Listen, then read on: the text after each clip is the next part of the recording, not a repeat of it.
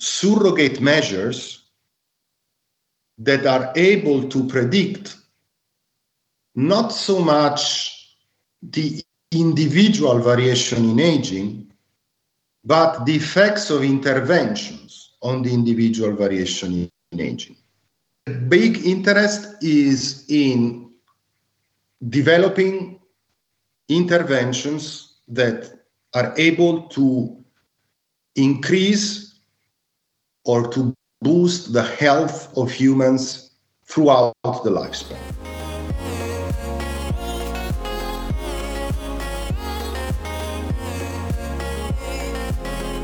Hey there, I'm Luca Fusar-Bassini. I'm a PhD student in computational biology at EPFL in Switzerland, and you're listening to The Biotech Futurist. The Biotech Futurist aims to foster deep understanding and discussion about exciting hot topics in biotech, but I want to say from the beginning that it is by no means rigorous in teaching the subject. And for the sake of outreach, sometimes we need generalizations that, of course, simplify the reality of the science behind what we're discussing. But I can say that my guests and I do our best to be clear and to go in depth. You can imagine to be out with me and my expert guest for a friendly conversation to get a general understanding and more curiosity, having fun as much as I've had recording this podcast. This podcast has no sponsors and any reference is not meant to support any commercial activity. This podcast is a solo effort, so if you wish to support me, I'd be grateful if you followed the Biotech Futurist on Spotify, Apple Podcasts, YouTube, Instagram or your top podcasting platform and share it with your friends. With that said, I am excited to move on to today's conversation at the Biotech Futurist. Welcome back to the Biotech Futurist. Today I'm delighted to virtually meet Professor Alessandro Cellerino and discuss with him omics-based age and lifespan prediction, with the ultimate goal of delaying aging and several age-related diseases. Professor Alessandro Cellerino is a world leader in aging and longevity research. He is an associate professor and research group leader at the Scuola Normale Superiore in Pisa and the Leibniz Institute on Aging. He is also a great science communicator. Prof, may you summarize for us your passions, achievements, and some tales about you as a scientist? Okay, so professionally speaking, my research question is to understand why, let's say, a mouse lives 3 years and we live over 90, or to put it in a more general context, what are the mechanisms that regulate lifespan and aging? And I like to do that in evolutionary context, so comparing species that have different lifespans. And this also comes a lot from what is my personal passions. I've been breeding fish for many years. I'm very interested in animals. So in a way, this is a bit putting together my hobby and my personal scientific interests. Wonderful. So what led you to become a scientist, and tell us something about your career so far? Oh, this is a good question. So, I think first of all, one has to there are different types of scientists. People become scientists for different reasons. My take on this is that it makes sense to be a scientist, or what motivates, for sure, me to be a scientist, and I think many colleagues, that there are questions you really want to know the answer. At the end of the day, you remain for your whole life like a child that wants to open up the clock to see how it works. And so I have a very much curiosity-driven view of science. And then from that point of view, I've always liked to know why things happen. And I always liked animals as far as I can remember. So it was, I always wanted to be a zoologist or something in that direction. Now, the way it came to my personal career, there have been a couple of steering points. The first one was to become student of Scuola Normale, as you also are, which of course gives a very strong computational/quantitative feedback to your studies. The problem is that when I studied, it wasn't very fashionable to be a computational biologist because simply there weren't enough data around to tackle with. So I was interested in neuroscience, and I'm still interested in neuroscience, and particularly on brain wiring. I mean, what are the molecular mechanisms that regulate the way neurons connect one to another? And then relatively later in my career, let's say around 2000, I started to be interested in aging, and particularly in using the killifish as an animal model for aging. And then the other turning point has been about 15 years ago or so, the moment when these next generation sequencing technologies came to the market that completely revolutionized the way we think about science. I mean, probably for many young students, this is hard to perceive because they didn't know the word before. But this has been really a revolution like the Industrial Revolution. And that also made the quantitative aspect much more important and much more attractive to a broad audience. And this is how I basically try to combine these two aspects. So on one hand, the biology of aging that is based on comparative analysis and experimental studies, because I was and I still am an experimental scientist. But on the other hand, the interest for data analysis in the context of NGS data, so gene expression data. Yeah, that's insightful, thank you. So you mentioned killifish. I wonder if you could explain to us why killifish, what are the advantages of this model organism and the story behind it and how you started working on it. So killifish, it's a large group of animals, also a little bit ill-defined, let's put it this way. But if we focus on the annual killifish, that are those that we study, they are fish that live in the least place on Earth where you would expect to find fish. That are the seasonal ponds that are created in the tropical part of the world due to the monsoon season. So you have these habitats that only exist during the rain season. And when water dries up, all adult fish die. And they can survive because they produce eggs that enter into a diapause. So the eggs develop up to a certain stage, and more or less, at mid-development, these embryos completely freeze and remain there for months or even years, waiting for the next rain season to come. So these animals have the same biology of the annual plants we are very used to, these plants that remain as a seed in the soil and only appear in certain periods of the year. But the interest for me was that the natural lifespan of these animals is very limited because it cannot be longer than the duration of the pools. And depending where you look for those animals, these pools are really short-lived. But when I thought to use those fish as animal models,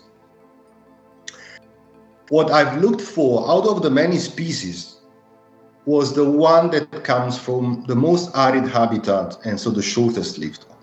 Because others tried in the 70s and 80s to study annual killifish as model for aging. But this was a little bit premature on one hand, and on the other hand, this wasn't the shortest lived species. So there wasn't such a big advantage at that time. But the species I concentrated on, they really live only 6 to 7 months in captivity. Now, what is the big advantage is that if you want to study the effect of a given intervention, a drug, a gene mutation, on aging, you can do this in a fraction of the time that would be needed to do the same experiment in the mouse. So working with these animals reduces a lot the cost of studying the biological mechanisms of aging that otherwise is really prohibitive. I mean, there aren't many laboratories around the world that can afford to have aging mouse colonies and to, for example, give a compound for years before they can have a readout on the effects of this compound. So that was the idea at the start, and this was around early year 2000. And at that time, I mean, we really had to demonstrate that these animals were short-lived because they were aging and not because we were not able to keep them properly. But what was really the changing game was, as I said, the advent of next generation sequencing. Because this allowed us to sequence the genome of this fish and to be able to do a lot of transcriptomic studies and more recently proteomic studies. At the same time, other groups set up methods for doing gene manipulation, gene overexpression, gene loss of function. So basically, I mean, at the moment, I can estimate there are more than 100 people around the world working with this species of killifish. And I have to say, it's really amazing that within 15 years, these animals went from the status of zoological curiosity, the shortest lived vertebrate, to a real model organism where you can study the molecular mechanisms of aging. Yeah, that's outstanding indeed. Thank you for explaining. So I guess your group and your collaborators also have some important contributions about what you were just saying. So connecting RNA-seq readouts, so measuring the expression level of some genes in specific cell types in this short-lived killifish to explain its relatively variable mortality, and indeed other omics modalities to connect to their lifespan. So is lifespan something that, at least to some extent, is encoded in the transcriptome or other omics modalities? And thinking broadly, are there any examples out there of how the environment and environmental challenges resulting in a change in lifespan or aging is mirrored into the transcriptome, resulting in clear age-related phenotypes? This is a complex question, but it's really at the heart of aging biology. So the question is, to what extent our life trajectory is determined by our genes, or in any case, it's determined by conditions that were set much earlier than the time point when aging really sets on. So, to look at some data in humans, if you look at the overall heritability of lifespan, this is pretty low. It's around 17%. And this was studied recently looking at the extremely extensive pedigree of people in the United States. So just, looking at birth certificates and death certificates in automated fashion over many, many million of people. However, humans are a complicated model to answer this question because we all eat different things. We all live in different environments. So the environmental aspect, there is much more variability. On the other hand, when you have an animal model, these animals, so in our case, these fish, they all live in the same water, they all eat the same food, they are all exposed to the exact same type of pathogens. So we are in a condition where we can reduce dramatically the effects of environmental variables on the aging phenotype. And then you are left with two components. One is the genetic component, and the other one is a stochastic component. So it is not due to genetic variability, but to the fact that individuals take different trajectories and then they continue on different trajectories, even if these trajectories are not necessarily heritable. So the experiment that we did, that is in principle a very simple experiment from the conceptual point of view, was to take fish at young age, have tiny biopsies from these animals, and then let them live.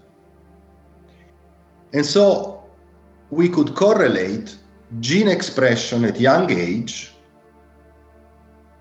with the actual time of death for each individual fish. So the question was, are the animals that live the shortest and those that live the longest, were those animals already different at young age?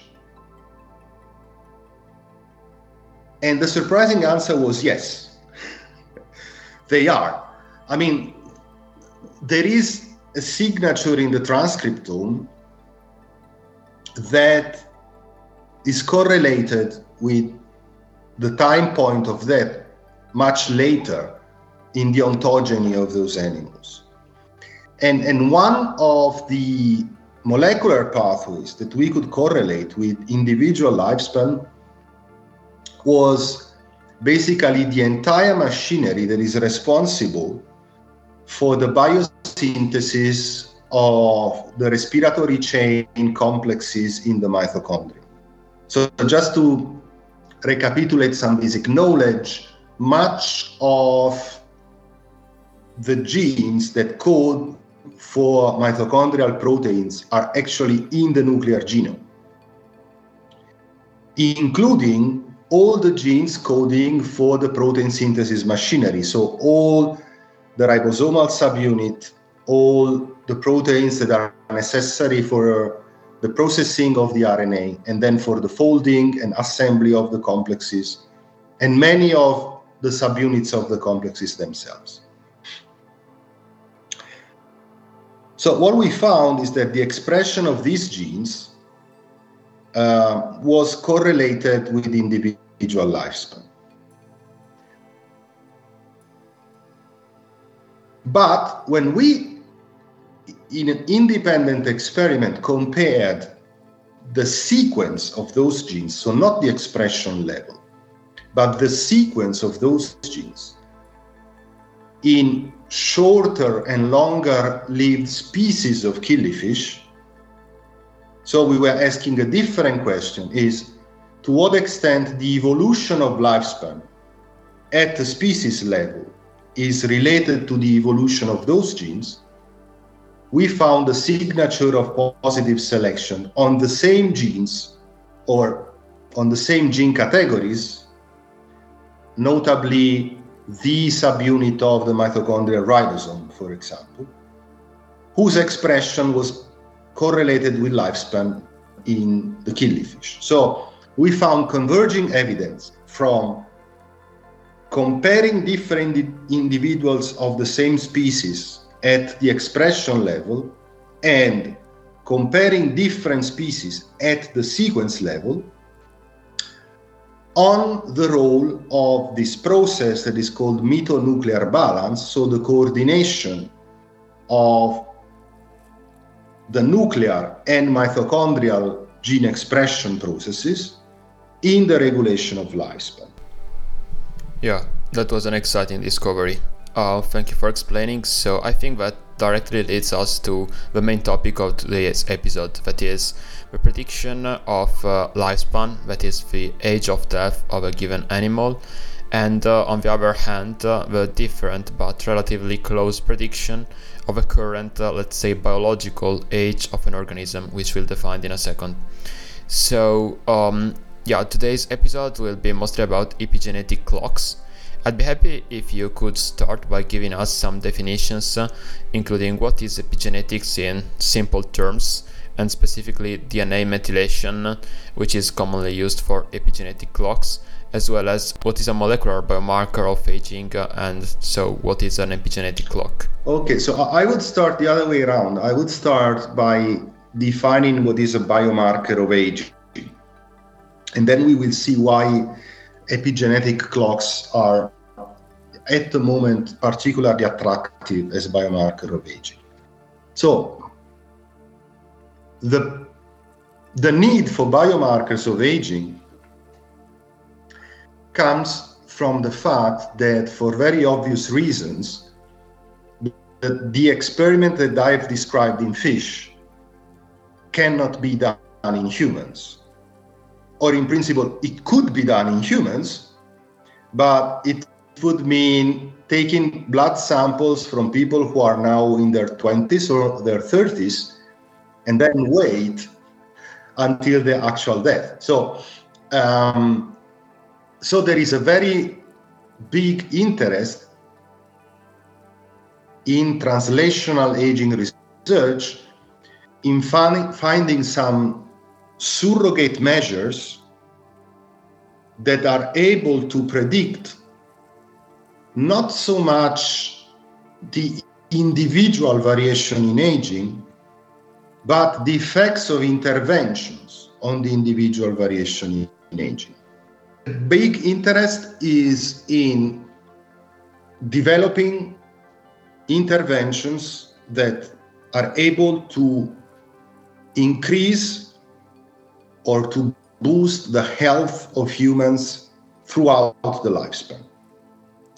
So ideally, we would like to have a biomarker, some measure, possibly molecular, but not necessarily, that can be assessed before a given intervention and after a given intervention, in order to select interventions that have a prospect to improve more than the lifespan, the, let's call it, disease-free span of people. So to improve the health in old age. In searching for such biomarkers, scientists have realized that DNA methylation is a particularly promising dimension where to look for such biomarkers. So DNA methylation is simply the process by which certain cytosines, certain positions in the genome get a covalent modification. So a methyl group is added. So we can, in general terms, think about epigenetics like the genome is the text of a book, and the epigenetics are the notes that we write on the text of this book. So we are not changing the content of the book, but we highlight some particular parts of the book, and we can maybe delete some part of the book as non-interesting. Now, for technical reason, it is possible to measure these modifications at the single nucleotide levels using microarrays. And epigenetics has been studied very extensively, especially in the context of cancer. Because it was thought that epigenetic may explain what mutations cannot explain. And now at some point, and this is a very specific point in time, is 2013, a very creative scientist whose name is Steve Horvath, he downloaded all the data that were present on databases where the methylation profiles of a series of human organs, which in some cases were simply the controls for cancer studies, had methylation levels reported. Based on this data, he constructed a model, a relatively simple machine learning. Maybe we will look at this more in detail later. So he constructed a model that was able, by looking at only around 350 positions in the genome, and remember the genome is roughly 3.6 trillion bases, looking only at this around 350 position, regardless of the organs, it was able to predict the age of that specific sample with a mean error rate that was in the order of plus minus 5 years or even less. So this was at that time a really amazing discovery, especially for the fact that this, what he called epigenetic clock, was able to predict the age of many different organs with the same model, which was totally unexpected. It was not surprising that if you only study blood cells, you can maybe predict age, or if you can only study skin. But what was really surprising was this multi-tissue stability of the model. So the capability of this model to predict age of many different tissues. And this is what was really the big bang for the studies on epigenetic clock. I mean, from there on, the same type of model was applied to a host of many different data sets, and especially pathological data set, to demonstrate that people suffering from some specific diseases, this can be Down syndrome or neurodegenerative diseases. Now, in those cases, if you look at the predicted age, the predicted age is bigger than their actual age. So this phenomenon was named epigenetic age acceleration. If we want to make an example, we are very used to guess people's age from their faces, from their appearance. And we normally say that there are people who look younger than their age or look older than their age. And now this epigenetic clock, in a way, was giving an objective measure of this kind.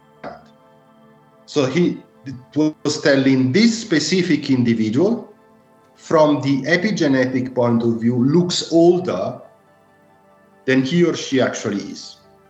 And there have been many, many different studies of this kind relating the epigenetic acceleration with certainly specific diseases, more generally on risk factors like smoking. And so this led to the concept that this epigenetic clock could really be a measure of what we may call biological age. So the question is that people who have all the same age also have different life expectancies at the individual level. And the idea behind the hope behind the development of epigenetic clocks or molecular clocks in general is that we can have a measure of how really the biological age of these people differ. Now, of course, it's difficult to put this measurement in the context of mortality for humans. There are some cohorts where really mortality have been tracked for 10 years or longer, but it's always measurements that are done in people who are already old.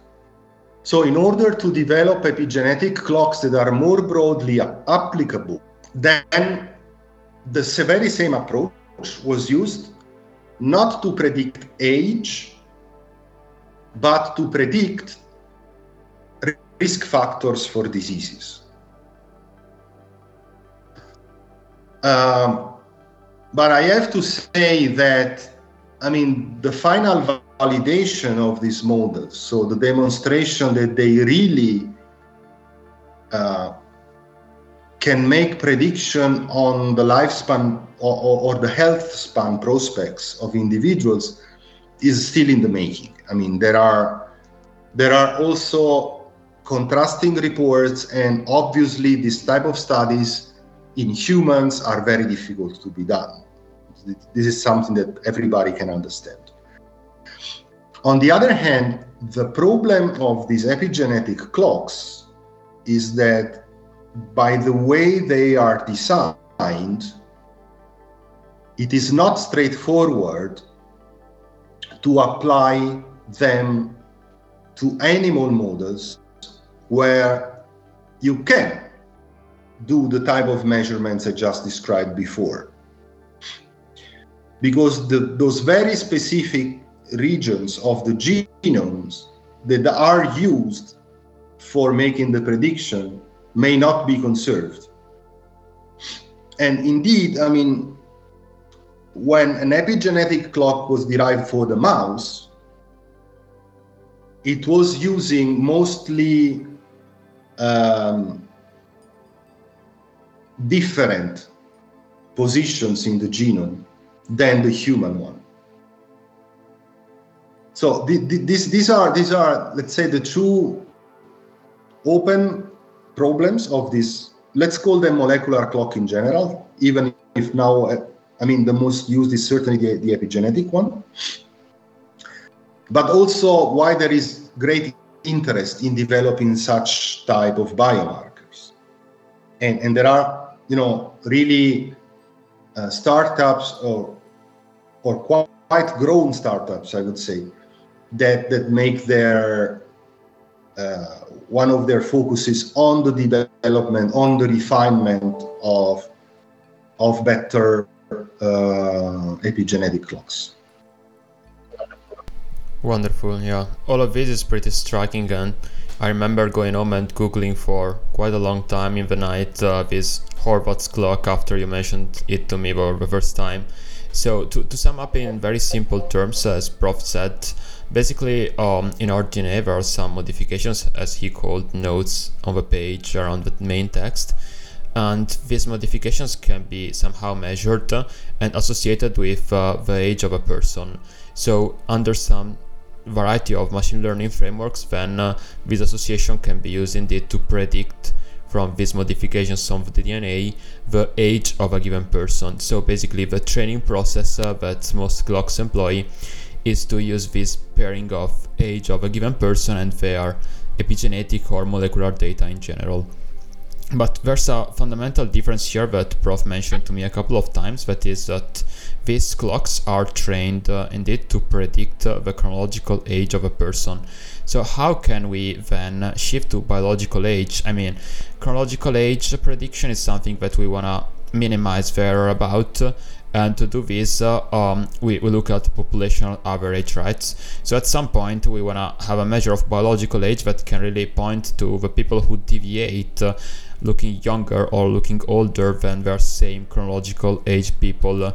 So how can one really distinguish between a model's error in predicting the lifespan, or the physiological biological age of a person, and at the other side of the equation really predicting the true age of that person based on its biology and not on its chronological age? What's the difference here? Yes, this is a very good question, because if you look at it from a machine learning point of view, the best clock is a clock that predicts the correct age of a person no matter what. So if the only information that you use for training the machine learning algorithm is age, actually, a good algorithm is an algorithm that predicts age correctly for people who are healthy and for people who are sick and for people who will become sick. Because this is the only information that the algorithm has. And indeed, one point of discussion, because when you apply those algorithms to individual people, there is a deviation from the chronological age. To what extent this deviation is carrying information, and to what extent this deviation is simply an error of the algorithm that is not perfect. So it's a random error. So in humans, this is complicated in the sense that, in principle, the ideal setting is the one I just described. So you take sample from people when they are young, and you know the exact day of death of these people, and you try to predict this with a machine learning algorithm. For obvious reason, this is not possible in humans. So what you can do in humans is what I just described, is try to train your algorithm not on age, but on risk factors, or try to incorporate as much as you can longitudinal studies in humans. In animal models, you can directly address the problem. So you can take samples when the animals are young, wait for all the cohort to die, and then train your machine learning algorithm on the molecular data that you collected when the animals were young. And in that case, you would be able to directly relate your prediction with lifespan. Now, the problem is you need to have a predictor that works both on an animal model and in humans.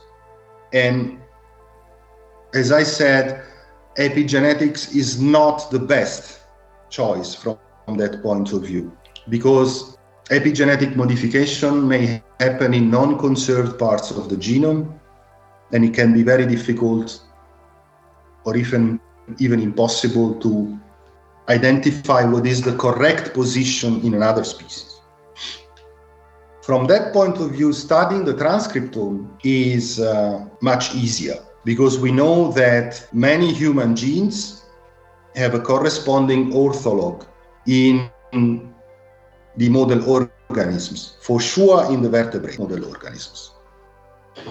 So if we train a predictor not on the methylation level, but on the gene expression levels, then there are it is much easier to transfer these from one species to another one. However, there haven't been many predictors trained on the transcriptome so far. So we have developed one in the killifish, and we have exactly shown that this predictor can be transferred to humans. If you develop a predictor in a species, then you want to show that it can predict the same variable in another species. So if you train a predictor on lifespan in the killifish or in the mouse, but you do not have data in humans where you can link gene expression to lifespan, you cannot show that this is really transferable. So what we did, we trained a predictor to predict age in killifish. This predictor only uses around 300 genes, so more or less the same number of genes that were in the epigenetic clock. And then we used only those genes in humans to train again the predictor on human data. And we found that this was able also to predict the age of human samples much in the same way than the epigenetic clock does. This means it is multi-tissue. Doesn't matter which tissue you are looking at, it will give you a prediction. So, and this is the first step towards developing biomarkers that can be used in an animal model where you can do interventions also on lifespan, but then they give you information of what the effects of the same intervention may be in humans. That's wonderful. So to sum up, Prof was just describing how building an epigenetic clock that can work in multiple species can really do the most for a long-term clinical application. What I mean here is that if we have a clock that really can predict the same thing, in our case, the age or the lifespan, in an animal model by using the same type of data, the same exact genes, as in this case in killifish and in humans, and it is reliable in both of them, then we can treat, let's say, the killifish with some intervention, such as some small molecule that can potentially alter lifespan.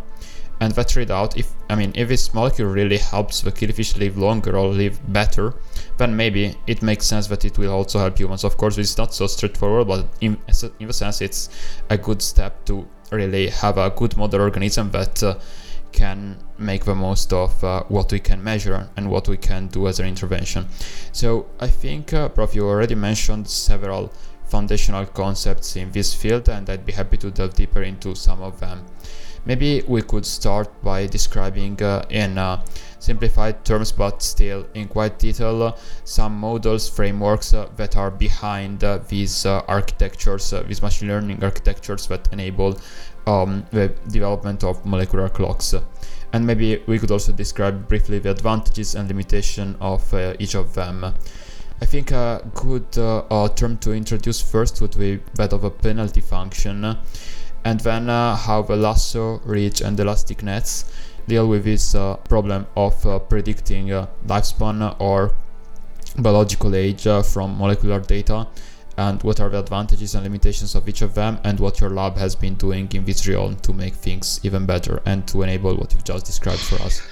Okay, so the very big problem of applying machine learning to molecular data, omics, what we call omics data, is that typically the number of variables is order of magnitude larger than the number of actual observations. And this very easily leads to a problem that is called overfitting. What is an overfitting? Overfitting means that if you just have one population and you want to create, let's talk about age for simplicity, because we have been talking about age all the time. So you have a certain population and you train a model to predict the age of this specific population, those specific individuals. If you have many variables at hand, you can predict probably very, very precisely the age of each and every individual in the dataset. However, if you now want to use this model, this is a prediction, so to say, because the algorithm is trained having as information the age of these individuals. So it creates a model by adjusting parameters on the variables, but having accessible the age of the individuals. So the variables that one wants to predict. So this is not a real prediction. This is a fitting. It's fitting the variables to the known age of these individuals. And we'll probably be able to predict with very big precision the age of the individuals.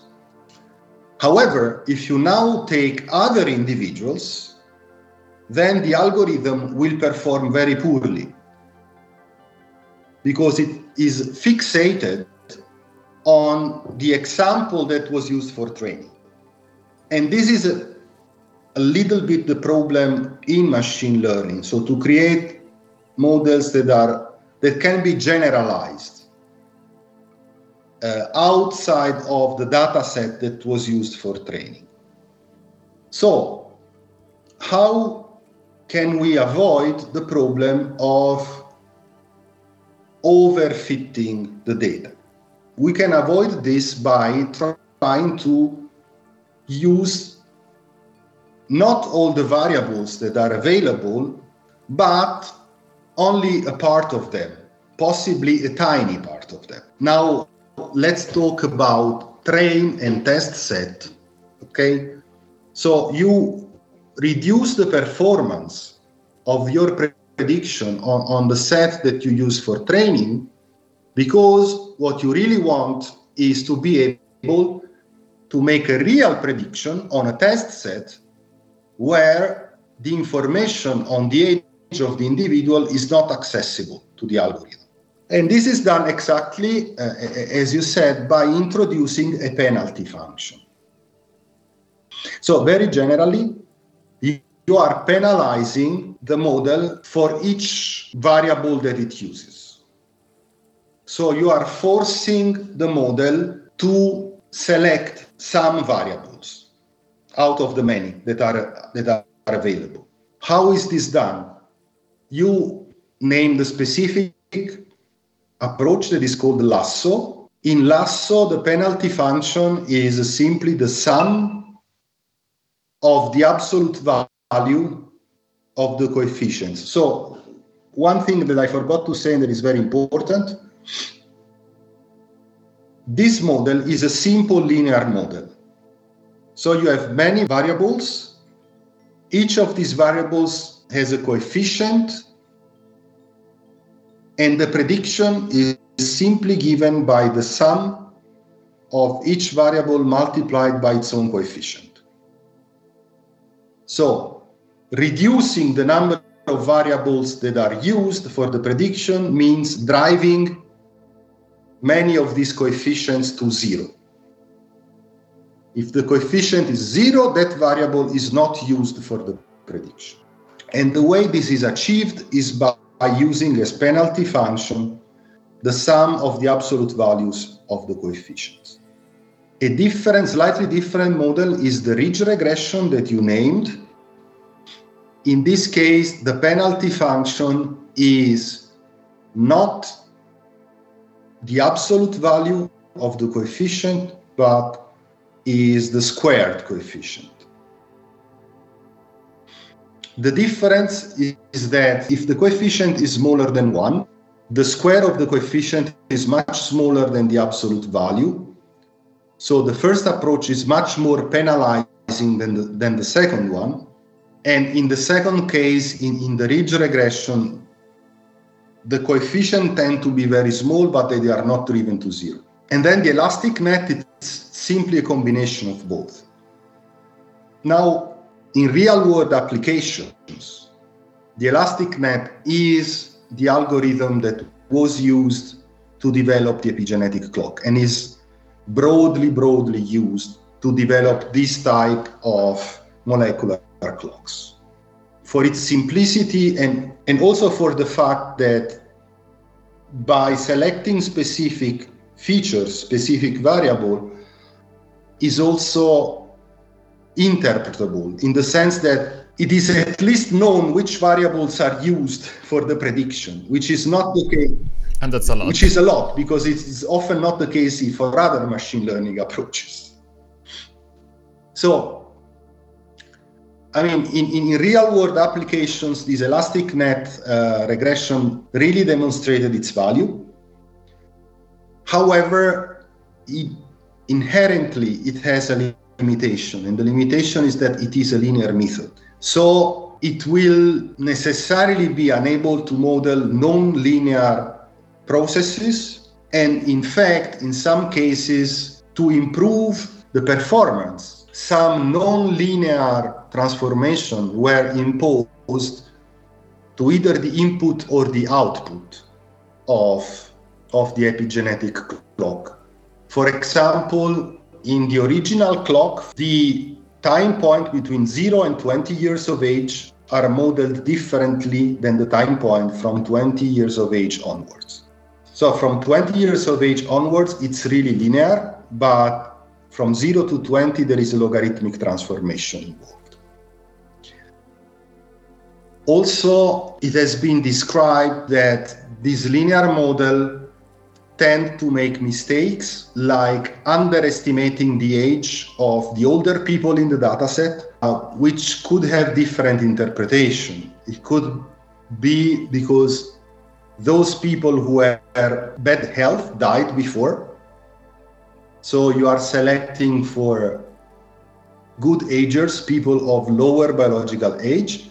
But it can also be that simply the aging is not a linear process, and therefore there is limitation when you want to model it with a linear model. Yeah, that's interesting. So maybe I can ask now a very quick curiosity-driven question before jumping to our two final main topics. This curiosity-driven question is about applications of these methods with molecular clocks to immortal species such as hydras and planarias and to very long-lived vertebrates. I mean, what does or what would the clock say to you? So, I mean, the point is, I don't even know whether hydras and planarias have DNA methylation. I know that C. elegans doesn't have DNA methylation. That's but I know that the epigenetic clock was applied to what is proposed as a non-aging model, the naked mole rat. And it still ticks. I mean, it ticks slower than in a mouse, but it still ticks. But there the question is whether the naked mole rat is really non-aging, as it has been proposed by some. The problem of this clock, as I said, especially outside of mammals, is that if you want to study the clock, I mean, it's not so easy to compare the clock in two species. Because you can do this only if you have stretches of DNAs that are the same in the two species that are used by the clock. So for that reason, it's not so easy. But what it was shown is that for the naked mole rat, the clock is still ticking, even if it was described as a species that has negligible senescence. But I mean, the point is also that, you know, the question is to what extent it's a chronological clock and to what extent the clock really measures the biological age. So I guess there are lots of hot topics in this field now, and one of them is, for instance, the applications of these clocks at single cell level, as technologies are making it possible now. And yeah, are cells really aging together or at different rates, or can we say something about rejuvenation looking at the single cell level? Moreover, we have works predicting specific age-related diseases likelihood in specific organs instead of multi-tissue generally applicable clocks as the one that Professor Cellerino just described about the Horvath and his group work. So more in general, can we build similar tools based on machine learning models and omics data to assess the risk of cancers, dementias, and other diseases, and possibly stratify the population for efficient screening? Again, using these models to understand something about aging would be really interesting. What is the underlying biology? Why can we really use this kind of omics data or molecular data to predict age? There must be something happening in our cells that can indeed somehow signal our age so we can detect it. So what's the biology behind it? Can we intervene on this biology to make our lifespan or our health span better? Okay, so I can go first to this question, because that's a really important one. I mean, to what extent the genes that are identified by the clock are also causative of aging? Do they bring some information? Are they special in any way? So, as I said, the Horvath clock, it's about 350 positions in the genome, but let's call them genes for simplicity. It's 350 genes, 350 variables. Now, I can take my data set and remove this 350 and train the clock again. And the clock will be almost as good as the previous one. Then I can remove these variables a second time and train the clock again. And the clock will be only slightly worse than the previous one. Yeah, so this means that, there is a distributed information and there are many possible clocks that you can get. And we also did you can even take random genes and you can still make a prediction from random genes. So the clock for certain is not showing what is causative of aging. It's a measure of the phenotype, and this information is distributed over relatively small changes over relatively many genes. The other point of the epigenetic clock that tells us something about what this clock is that there has been an effort to compare the clocks in different mammalian species by using only those parts of the genome that were conserved. And what is conserved across these species is that with age, there is increasing methylation of developmental genes, especially genes that are responsible for development of the nervous system, which would rather really tell that what the clock is measuring is passing time. It makes completely sense that DNA methylation should have a repressive effect on gene expression. So it makes completely sense that with time passing, there is methylation of genes that are expressed during development. But this probably is not what is causing aging. Yeah, it's a measure of aging, but it's not telling us what is causative of aging. Yeah, I think there's a ton of research to be done here, and I'm super interested about what will happen in the next few years. So I guess it's time for my last very typical question, that is, what are your top 2 questions and dreams for technologists to start answering these questions? What are the translations of this research to real-world settings, to customers, and most importantly, to clinical trials? I mean, there are 2 related questions. I mean, one is really related to more basic science. It would be wonderful to understand, to be able to specifically modulate methylation of sites in the DNA and see then what is the outcome of this methylation. So really, make a test in the context of aging to what extent this pattern of DNA methylation is causative. I mean, this would really answer the question you made before. I mean, I made a reasoning about it, but this would give the answer to the question. And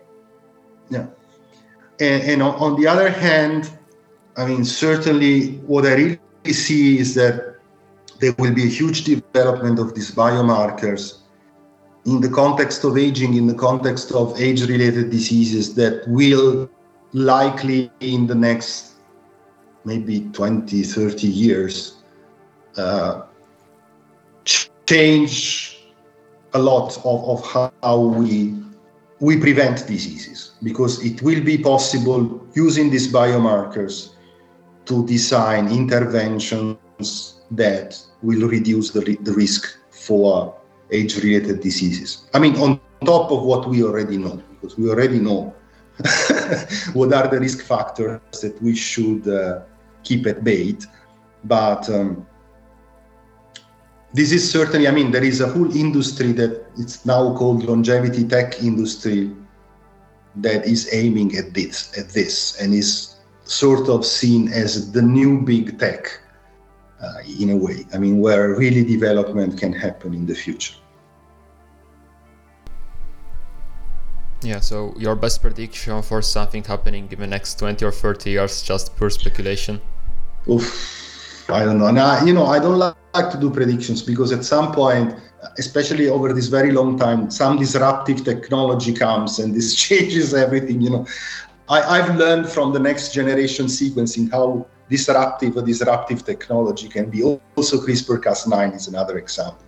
And 30 years is a very long time in biomedical science at the moment. I mean, I guess that's also really exciting for students like me to know. So thank you for sharing all your insights about aging research, about your own experience, and about machine learning to us. I think this has been really one of the exciting episodes of this podcast, and I want to really thank you for your time and explaining so in depth. But if I can give, it is a very general prediction and very positive one, is that I think in 30 years from now, probably medicine will be very different from we know now. That's very exciting. Okay. Have a nice day. You've just listened to A Biotech Futurist, a podcast by Luca Fusar-Bassini. This is the first series and a new episode is out every Monday. Please consider subscribing and rating the podcast on Spotify, Apple Podcast, YouTube, Instagram, or your top podcasting platform. And if you liked this episode, consider sharing it with your friends, as the growth of new podcasts relies on word of mouth. If you have any suggestions, don't hesitate to reach out to me on Instagram or Gmail at thebiotechfuturistpodcast@gmail.com. You can find the full AI-generated transcript of this episode on my website, lucafusarbassini.com. I'll also post the links to the main papers referenced in this episode, which you can find here in the description too. Thanks for listening to A Biotech Futurist. I am looking forward to talking with you in a week.